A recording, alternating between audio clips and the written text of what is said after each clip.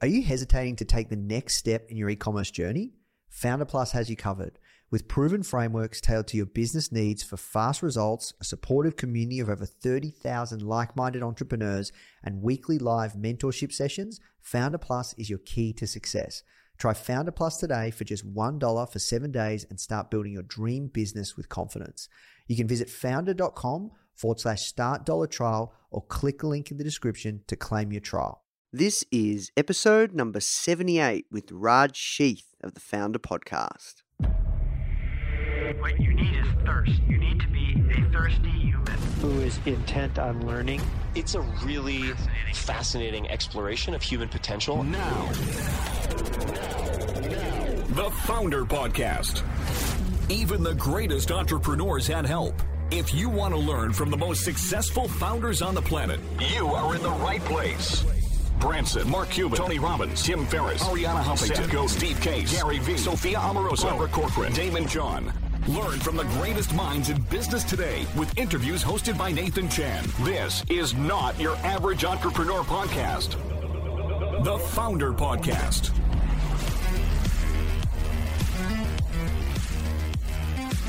Hey guys, thank you so much for tuning in. Before we start today's episode, I just want to let you know that our goal at Founder is to help entrepreneurs succeed however we can by giving away high quality content in the form of interviews, blog posts, podcasts, YouTube videos, you name it. We put out so much content to help you. And another interesting project that we're working on right now is partnering with world-class founders like Damon John, Alexa Von Tobel, Greta Van Riel, and so many more to teach crucial skills like negotiation, finance, e-commerce, and so much more. So if you'd like to get access to these free trainings with founders like this, which is 100% free, just go to founder.com/free. Okay, so now let's talk about today's episode. Hey guys, welcome to another episode of the Founder Podcast. Thank you so much for taking the time and sharing your earbuds with me. And as always, we've got another awesome guest for you today. His name is Raj Sheth, and he's the co-founder of a company called Recruiterbox. And he's based out of the Bay Area, but also they have offices in Bangalore. And I think, he must be born in India. And really, really cool guy. We had a really interesting conversation, and we really broke down something I've never spoken to people about before, and that's around, when you want to raise capital, how much do you work out how much you need to raise? And we actually played around with some numbers, and he was really transparent with like the troubles, not really the troubles, but the challenges he's having with his business, but also he's crushing it. Like they're doing some cool stuff with SEO. So he talks about some cool stuff they're doing with SEO, and it was a really great interview, great conversation. So I think you're going to get a ton from this one. Really switch the scenes up with Raj. So it was awesome. Anyways, look, guys, if you are enjoying these episodes, please do take the time to leave a review. Do check out the magazine. It is the fruits of our labor. You can go to foundermag, foundrmag.com/app, APP, and you can download the magazine from the iTunes store or the Google Play store. And it's a monthly publication about entrepreneurship. All right, guys, that's it from me. Now let's jump into the show. So the first question I'm going to ask you, and that's what I ask every one of our guests that come on, is how did you get your job? Absolutely. So I'll give you a quick 30-second story, which will set a lot of context. So I'm originally from India, and I went to the US for my undergrad to Babson for 4 years, which is where I started my first little internet company, a student business, which was a website that delivered food from restaurants that did not deliver themselves. And then after college, and that's a student business that I actually sold to yet another student before graduating, right? Because I was going to graduate, and I got a job at EMC Square, which was my first job, and I worked there for 3 years. And after 7 years in the US, I actually moved back home to India.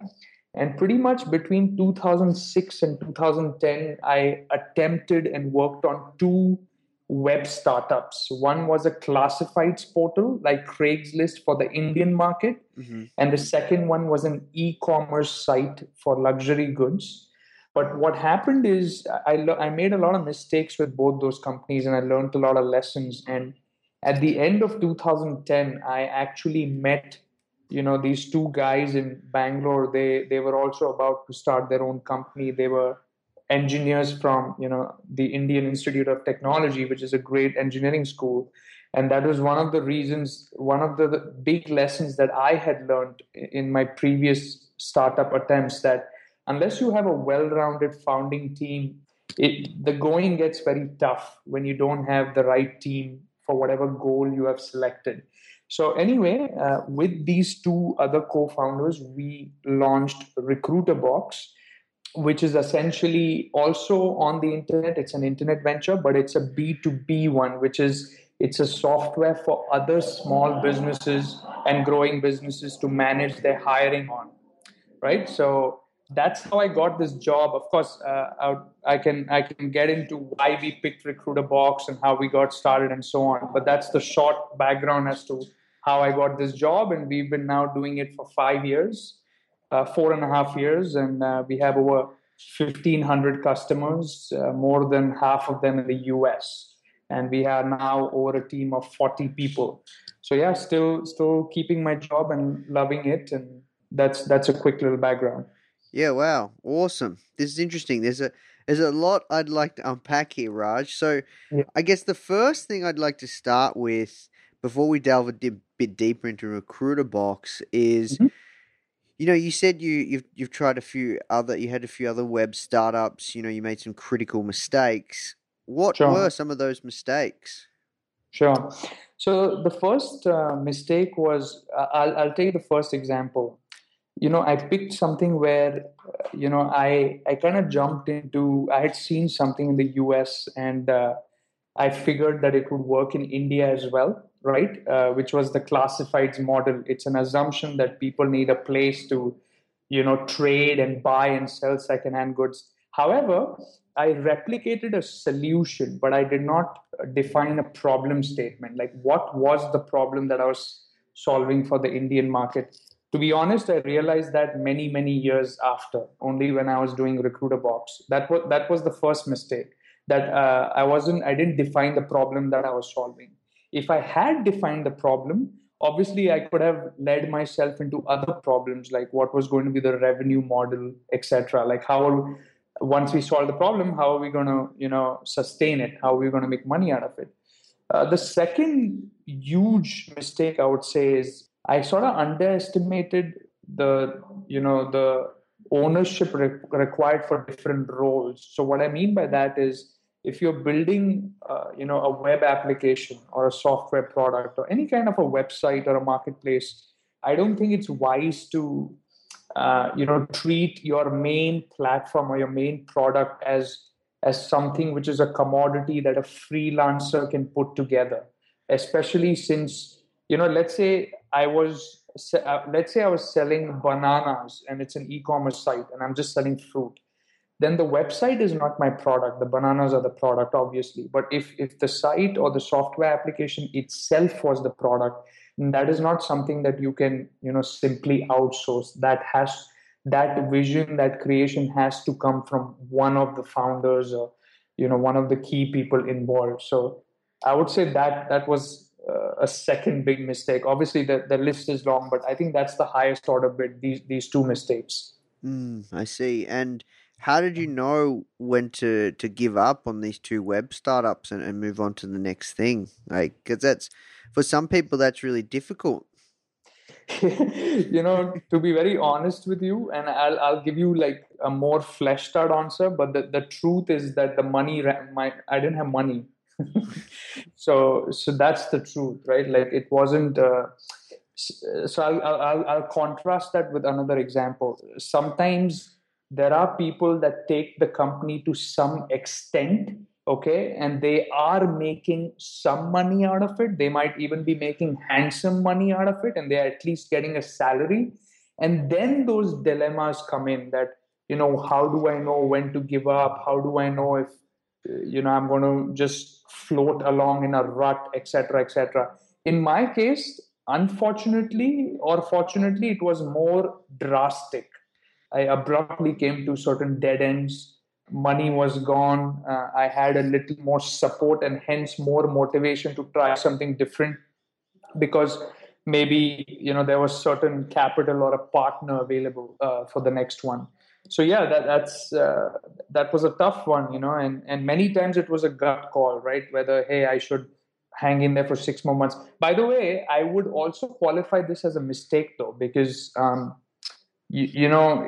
are always two ways of looking at something, and one could say that if I had been eternally persistent, then I would just have fixed all the mistakes of that first thing and kept doing it. So that's another way of looking at it.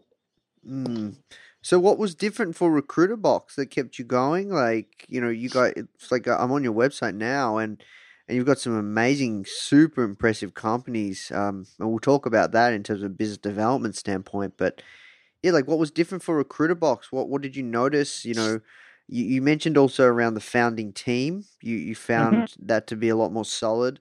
Did you start Recruiterbox in Bangalore? Yes, we started in Bangalore. So there were, to answer your question, there were 2-3 things that were very different, which has sort of led us here. The first was the founding team. So my two co-founders, not only do between the three of us, we had a very complementary skill set. One is a back-end engineer, the other one is a front-end product designer who also wrote all the front-end code. So between the two of them, the entire product was launched. In fact, for the first 12 months, we didn't even have a fourth person. It was just the three of us. We didn't have any other employee. And I was working on all marketing, sales, growth, customer support related functions. So what was different was the founding team. So we were self-sufficient, right? I would say that was the biggest reason. The second biggest reason is we defined a specific problem. So we said that, lots of hundreds of thousands of small companies in all over the world, in US and elsewhere, are using an email address to manage their hiring process, to manage their incoming job applications. And this ought to be very difficult. Imagine managing all your sales leads without a CRM, right? It's the same thing. We are a hiring CRM. Imagine managing 500 resumes just out of your email box. It is almost, I would say, impossible to do. It depends on your volume of hiring, depends on how you need to collaborate with other team members, on interview feedback, etc. So it was a very definite problem statement in that sense. And then our product was a point of view that, hey, for those people using email, this is how a hiring software should be. So we didn't try to copy like an Oracle or a Talio or a very large software. We had our own point of view on how a hiring software ought to be. So that also served us very well because it was an original point of view, right? And the third thing that was different is it was a product that we didn't need a lot of capital to market, to be honest, because once I had it on Google Apps Marketplace and Chrome Web Store, and once we, of course, did a lot of SEO activities around our front website and the blog. If you notice, if you go to Google and type in recruiting software or recruitment software or applicant tracking system, you're going to see Recruiterbox come up in the top 3 or 4 results, which till date remains our largest source of traffic to the site. Yeah, wow. And once that traffic comes to the site, they just sign up for the free plan, and it is largely a self-serve product. So we didn't even need a sales team because it was a small, affordable product. People could, more than 70% of the people that actually converted and paid could figure out the product themselves. So yes, we did have like a 24-hour online support and email support and chat support. And yes, we also provide demo training and we get on screen shares with all our customers from all over the world. But we could go a lot further as a self-sufficient company, 3 of us, and then start reinvesting in hiring people and employees and improving the product and investing in marketing, etc. Interesting. that customer acquisition channel around SEO, that sounds gold, man. Like, are you able to give us some insight around how you did that? Absolutely. So to be honest, it's not like we knew too much about SEO, and it's not like we were experts. Even now, it's not like we are experts. But there were two or three basic things that we started with. So the first thing we said is, we read up a lot of stuff on SEOmoz.com, which now I think it's only called moz.com, moz.com. And what we figured out is, as we tried to make the site very Google Webmaster compliant, right? So if you see our front site, it's not just, we haven't peppered our words randomly. We specifically talk about recruiting software and recruitment software and applicant tracking system and the advantages of it right on the home page. I agree, and I understand that the homepage looks a little heavy, but the funny thing is we're sort of scared to change it now because it does so well in Google. And what we did is we didn't have a lot of spammy content or a lot of pages. Actually, we had human readable content, which Google sort of gave us points for that. Hey, this is like useful information. It's human readable. There is not a lot of trashy information or toxic links, etc. So funnily, a lot of things that we did not do helped just as much as all the things that we did do on the front side for the ranking. But that is just 40% of it. The other 10 to 20%, I would say, is the other pages of the website, all our features pages. So there is a lot of information there on essentially what, a recruiting software ought to do. And the site has like a rich, amount of information. But more than 50% of what leads to your linking, in my understanding, is other very good websites linking to Recruiterbox. So again, this was not done by some, black hat strategy, or we didn't hire a team or a person, or we didn't go about just putting links elsewhere. These were actually all one by one organic links. So for example, if we got an article on New York Times or Washington Post or Business Insider or any number of sites, we had a constant process where we would either guest blog for some of the sites, or in some cases those sites happened to write about us, and we had sort of answered some queries, etc. And essentially over a very long period, again, this was not overnight, it took I think more than 3+ years for very good websites, I think what Google calls high page rank websites, to link back to Recruiterbox, which in turn also helps our ranking. So these were some of the activities that we did. We also continuously over the last 4 years, we put out like slide decks, which we share on slideshare.com, etc. Or we come up with documents which we share on DocStock and other places. We come up with constant 2 blogs on our own blogging site. So our SEO is related to a lot of content that we've come up with over 4 years. In fact, we've only stuck to doing content for marketing. That's all we did, because we've been, till today, we have not taken any venture capital. So even today, wow. we remain a completely revenue funded, self-funded company with, whatever these 1,500 companies, and growing. And now they're growing at a slightly faster rate, so which is great. Yeah, wow, that's exciting. And I'm curious, are you based out of Bangalore right now, or because I thought you were from San Fran originally? Like, are you in between? Like, where are you based? No, so I'm based out of San Francisco completely, actually, for almost 2 years now, 20 months. Mm-hmm. We have 7 full-time employees in the US, and we have 33 employees in Bangalore. So we have 40 people. I come to Bangalore twice a year for 2 weeks each, 2 weeks in June and 2 weeks in December. So I'm completely based out of San Francisco. I see. And I'm curious, like you guys have got some, like, when you come to your website, on the homepage, the first thing I noticed was, what you guys are about, but then also, you got some big, well-known companies using your software, Recruiterbox. So straight away, I'm like, boom, that's impressive. These guys are legit. I trust them. Wow, if Groupon are using them, if Groupon is using this, Crunchbase, Olark, Zomato, like these are big companies. Well, this software must be good. It must be legit. I'm curious around, did you have any challenges because you were, it sounds like your co-founders from Bangalore, a majority of your team is in Bangalore. Did you have any difficulties with, I guess, doing business development or getting some of these clients on, or like, I'm really curious around that. Sure. So see, funnily, and that's you're right. That's the most interesting point. But if we go back to the whole thing about Google and SEO that I was just describing, right, over the last few minutes, that is exactly why we could actually do it from Bangalore. And let me give you more color into that. We are a very low touch.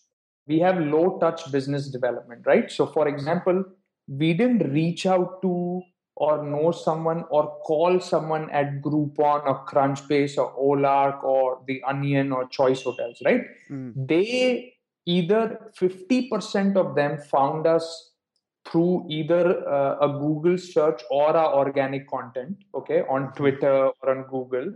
And the other 50%, we were recommended to them, okay, by their recruiting coordinators or recruiters or their peers, etc.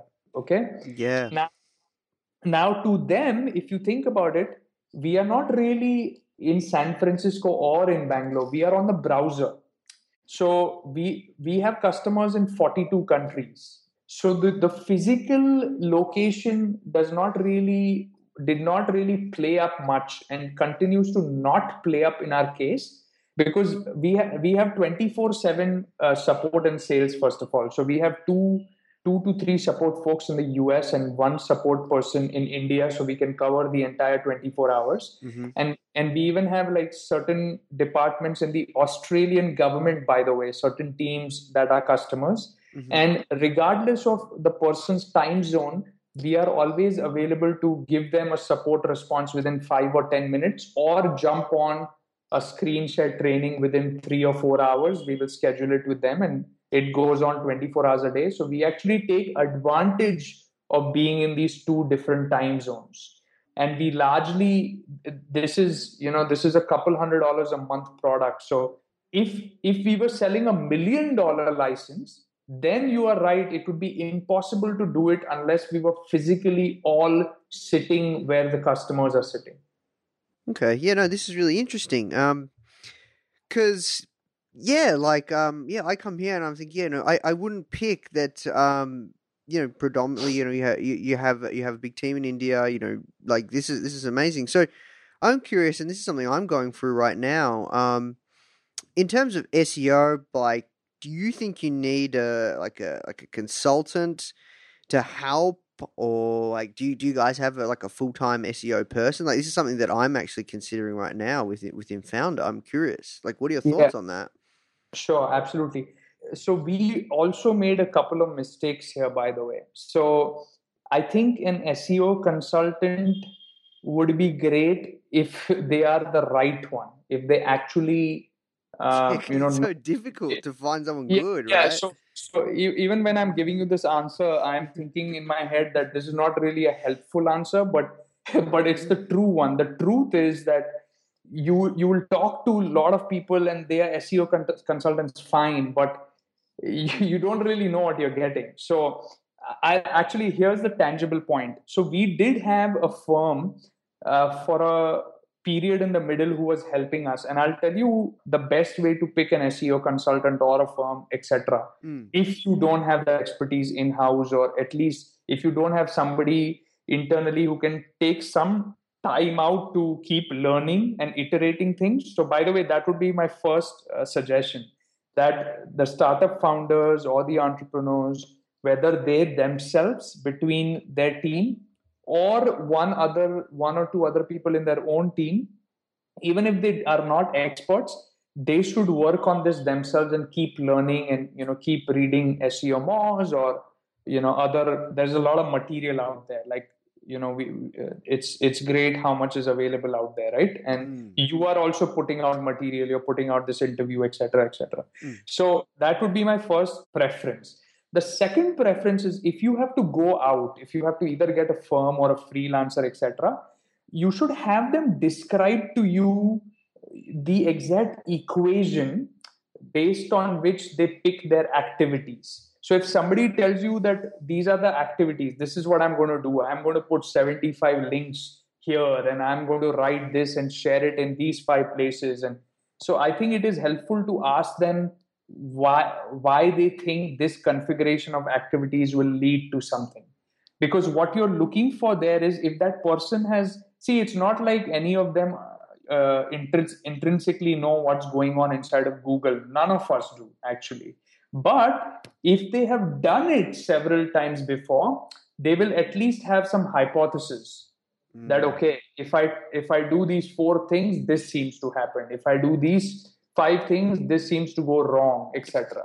So that is what you need. The problem is if you have people blindly doing the activities, that they are like, oh, I'm an SEO consultant. I know I can just, I'll put out these blogs and these links and these things. And if they have never tracked what happens based on doing that and why that is done, that's a problem. So it's just something to be cautious about. I see. So do you guys have right now like an in-house person or a consultant you use, or not at all? Not at all, actually. The funny thing is, I'll tell you how it is split up. So my other co-founder was the person who made the front site. He did a lot of research about, year and a half, 2.5 years ago. And he got the front site in very good shape in terms of SEO. And he sort of built it in such a way that even if he added pages through WordPress, etc., it would help, overall. But that was the one big thing. And the second thing that helped is we were constantly putting out content. So we just realized that after 7 months of doing that, we came on the first page. After another 6 months, we came right on the top.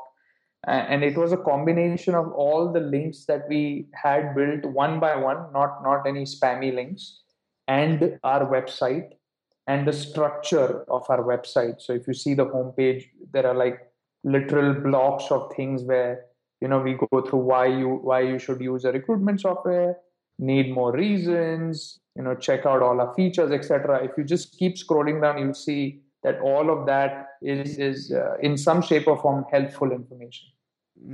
I see. And I'm curious, like when it comes to your team, how many people do you have doing content full time, and how much content do you produce on a weekly basis? So we have one person doing content full time, and we produce 2 blog posts per week. But at different points in history, we have also picked a content agency or an HR expert that could specifically write about certain hiring practices, certain recruiting practices, and so on. But internally, we have one dedicated person who owns the entire blog, who adds case studies. So if you go to our homepage and you look at case studies on top, and she talks to her customers and she constantly adds case studies. And basically any other additions or changes to the front side, she also does, including now putting out other guest posts and posts on LinkedIn, etc. So right now we have one dedicated person. Gotcha. I see. So from the sounds of things are going well, Raj. You're self-funded, you guys are doing well, you've got some great customers, you've got a proven software product. What's next, and what are your biggest challenges? Wow, we have lots of challenges actually, but I would say, so the one that's immediately a very big one on our mind is, so we get a lot of people signing up on the website, but now we are trying to increase, obviously, I guess, but we're trying to increase the number of conversions from the people that sign up. So I'll give you an example. We are fairly transparent about our numbers, but we get between 1,500 and 1,800 people, companies signing up on the site every month from all over the world. Yeah, and wow. Some are companies, some may not be companies, and they may be what we call a stray sign up. But the point is, we think that for our kind of SaaS business software product, we think that if we get to a 10% conversion, so if I have 1,500 signups, I should have 150 companies using it well and converting and paying for the product. Yes. Right now I'm at 100. So it needs to go to 150. So that this is a very big challenge, I feel, because to be honest, we internally, we have neither had the expertise nor the resources in terms of people who are focused on looking at this problem. But now we finally have that. So I'm very excited about the next 6 months. We have broken down a lot of things, and we are going to go after how to onboard people well onto the product. What should the screens be? Who should we offer a demo to? Who should we not? What should be the emails that are sent in the first 14 days? We are now revamping all of that in December. So I'm very confident that we will be on our way to 150. That's one big challenge.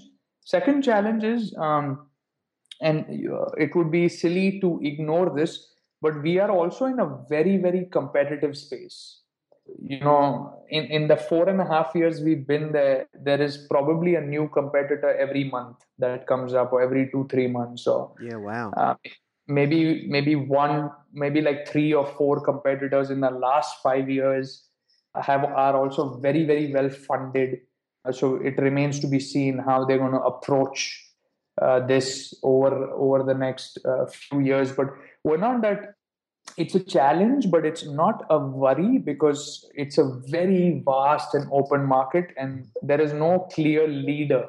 There is no market leader yet. So we feel pretty confident about our positioning. Yeah.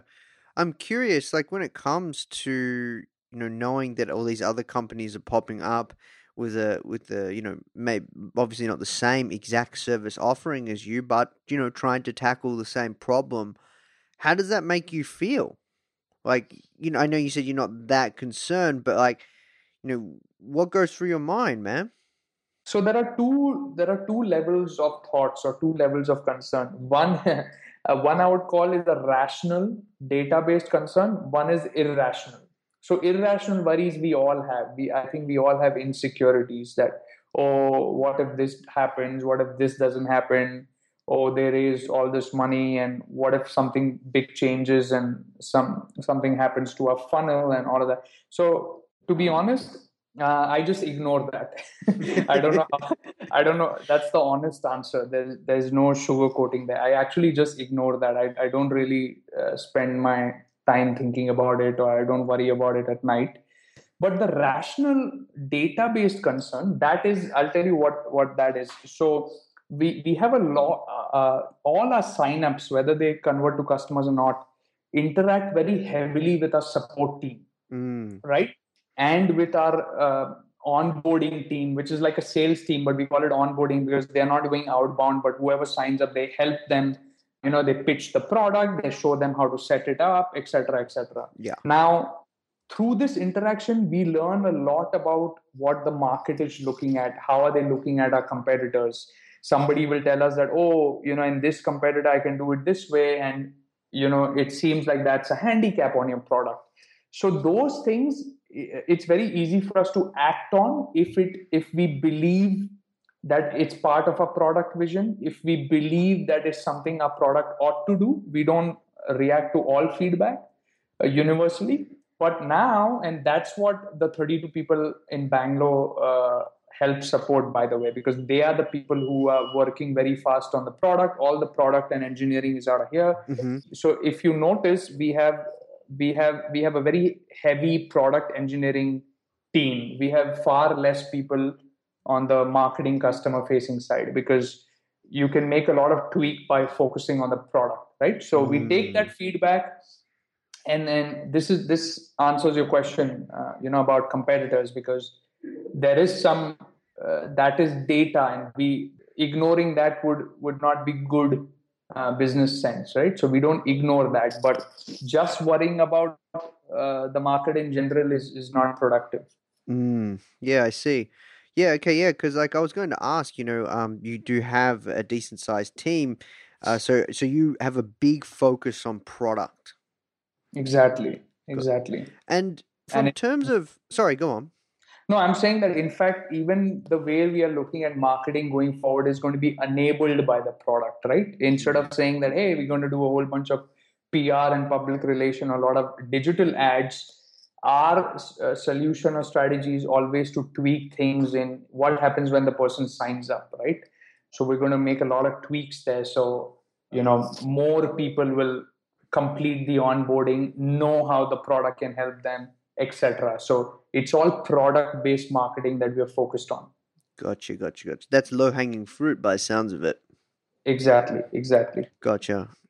I was going to ask, when it comes to, you said some other companies, in your industry are funded. In terms of scale, like, have you guys considered looking to raise capital to fuel growth? How come you have not? Like, what's your thoughts on that? Correct. So the thoughts are that there are two things here. The short answer is we are going to look at capital and the role the capital is going to play in our further growth in 2016. So by the second quarter of 2016, which is like about 3 to 4 months from now, we are going to start thinking about it. The reason we haven't thought about it in the last year and a half, I mean, before that, I think we were too small and we were like already making good revenues so that an angel round did not make sense. But I think we were still not ready for a Series A. So this is about a year and a half, 2 years ago. In the last year and a half, we felt that we needed to learn a lot of things, improve a lot of things on the product. We needed to tweak a lot of things. And we had certain bets about, other problems that we wanted to explore in hiring that Recruiterbox can solve. And we wanted to test whether this is solving enough of a problem. And we needed to build a product team. So by the way, I don't know if I mentioned this, but I keep telling you we have 40 people, but 25 of them were hired just in the last 8 months.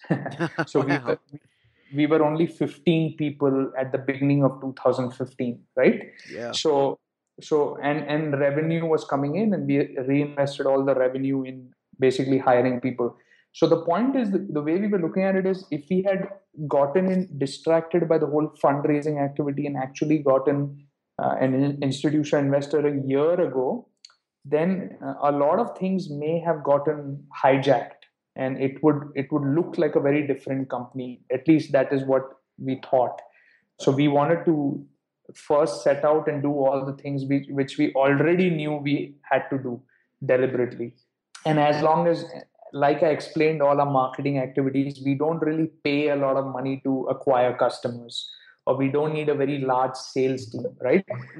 So we need to now look at, the pros and cons of where specifically money is going to be a bottleneck, and then react accordingly. And if money is going to be a bottleneck to growth, then sure, then we will have to raise money. I see. So when it comes to, like, you said you guys are looking to do a Series A, how do you work out how much you need and stuff like that? And how do you work out how much of your company you want to give up? So let's pick some numbers. Let's say next year I am at 5 million in revenue per year. Let's just say that's the rate, right? I'm at roughly 5 or 6, let's say 6 million. I'm at 6 million, and that means ours is a recurring revenue business, right? All our customers, their cards get charged every month. So annual recurring revenue, ARR, would be 6 million, which means that monthly recurring revenue would be $500,000 a month, right? Yes. And obviously I will have a plan that deploys a little less than $500,000 on my entire expense side, the team in the US, the team in India, marketing, product, everything, technology. And essentially that is a moving break-even point. Now, if I were to say that for our next plan, let's say for our 2017 plan, we don't need to spend $500,000 a month. We need to spend $2 million a month. Like literally 4x. Yes. Or we need to spend $1.5 million a month, right? Then we know that we are going to look at something around 20 to 25 million to raise 20 to 25 million, because we would already be at a rate of 5 million and we want to quadruple our spend by 4x. And plus we need to have a runway of at least 12 to 18 months, right? Now, again, there are a lot of assumptions, but just for the sake of giving the listeners something to touch and feel, right? We're going through an example, otherwise it'll be too vague. But I still would start at whether that 2 million spent per month is required, and what is that going to get us in 2017 and 18?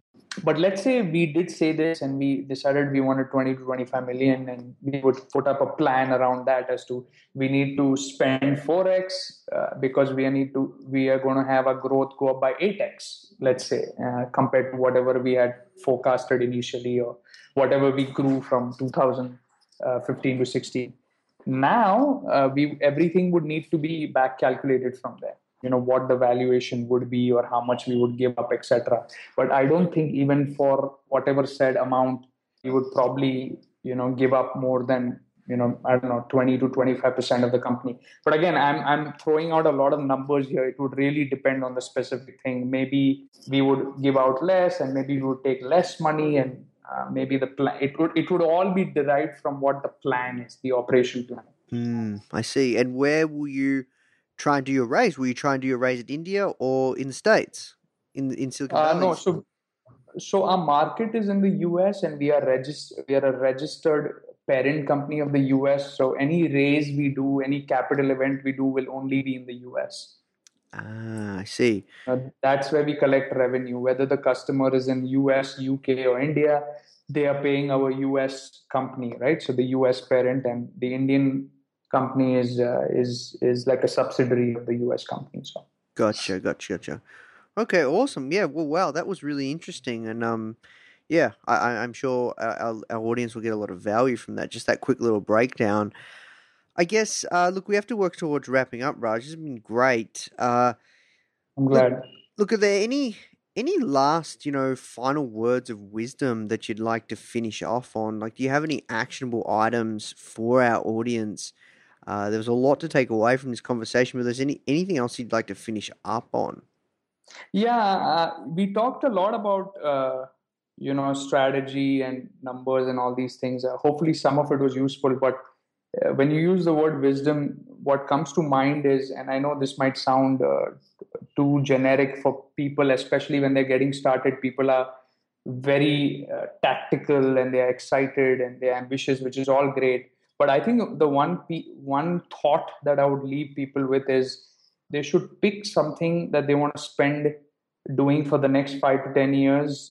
They should pick something that they love, right? Because it becomes very difficult to say that I want to make X money, or I think this will sell well, or this seems a very good idea, and you get started with it. But almost always it's going to take many, many years for that to actually manifest. So the only thing that will keep you going is if you actually love the problem that you're trying to solve, or all the things, all the hoops that you're going through. So we hear a lot of people say it like in different speeches and all, but I think it's definitely not, bullshit. I think it's very relevant. I think I would only pick something I'm going to love doing, because life is too short, and all of this is a gamble anyway. Like, people make it, people don't make it, but I think it's important to do what you love. Yeah, I agree 100%. Just on that, like, how did you know that you'd fall in love with creating recruiting software? So again, the honest answer is I did not. I always wanted to do, my primary excitement factor was having some sort of an internet property, like an internet website. And that's why I specifically worked on the marketing problem. The recruiting software problem excited me later when I was discussing it with my co-founders 5 years ago. It's because I felt that, wow, and all three of us had worked in large companies before, where we were pulled into interviews by HR, like we were conducting interviews, and we remembered that how messy it was to just do it by email back and forth. And I thought it would be so powerful if we could reach out to 100,000 companies, and they, with just a couple of clicks and logging into somewhere in the browser, they could have a beautiful process. That is what was very exciting to me. And having this internet site, which people all over the world could use, that is what was very exciting to me. So I think that was and whenever we got bursts of traffic, or whenever the SEO worked out, or different things were happening, those things were very exciting to me. So yeah, it wasn't clear at the beginning that it was just to do with recruiting, but it sort of all came together once we decided on a problem. Awesome. Well, look, last question, Raj. It's been an awesome conversation. Where's the best place our audience can find you? So my Twitter handle is whoisraj, but if they want to send me a personal note, they can write to raj@recruiterbox.com, which is RAJ. And again, if they go to recruiterbox.com/prepare, that's the book that I've written on, how to hire early employees for your startup. So that's like just 100-page guidebook for other startup founders. Yeah, wow, that's awesome. I have to ask you about that book. Just like 30 seconds to 2 minutes. How's the best way? What's the best way to hire that you've found for early stage startups? Yeah, I think the mistakes that we were making is I think I was not very good at in evaluating, because let's say, for example, we said that let's hire a customer support person, and then we got into an interview and we started asking them questions. However, I thought that basically a structured process in your hiring helps a lot, and then you don't even have to historically be good at hiring. And what I mean by structured is now we follow 4 steps, like we call it the pair process. The first is a problem. We first decide in one line what is the business problem that this role is going to solve, right? Mm-hmm. And the reason if we say that this person is going to essentially, ensure that all customers, paying or otherwise, are happy and satisfied. I'm just taking an example. The book goes into a lot of detail on this. Mm-hmm. Based on that statement, I'll come up with the activities of the role, which is the recurring activities that the person does every day or every month or every week to achieve that business problem that they want to solve, right? So it's the activities. Based on the activities, we come up with the requirements, like to do these activities, what are the skills and characteristics that person would need? Like what are the troubleshooting skills, or what are the soft skills like empathy that person would need? And once you get the requirements, you can then have an evaluation which only evaluates the person against those requirements, right? Instead of just doing something in the air, which is subjective, you have an evaluation which is evaluating the empathy, evaluating the troubleshooting skills, evaluating those things. And I talk about, evaluation both in interviews through questions and as simple tests, whether they are on the application form or they could just be a question or an exercise. And I found that it made my hiring very predictable, and I started making much fewer mistakes. Yeah, that's awesome. That's gold, man. Well, thank you so much, dude. So, absolutely. Recruiterbox.com, and best place to find the book was? Recruiterbox.com/prepare. PREPARE. Awesome. Well, look, Raj, thank you so much for your time. It's been awesome. And really appreciate your time. It's a pleasure. Hey guys, I hope you enjoyed this interview. As you might already know, our mission at Founder is to help tens of millions of people every single week with our content, either start or grow their business, which is exactly why we're partnering with world-class founders such as Damon John, Alexa Von Tobel, Greta Van Riel, and so many more to teach crucial skills such as negotiation, finance, e-commerce, and so much more. So if you'd like to get access to these free exclusive trainings, please go to founder.com/free. These are 100%. We go super in depth on teaching a particular topic, and I know that you're going to love them if you enjoy this podcast. So just go to founder.com/free. All right, guys, I'll see you in the next episode.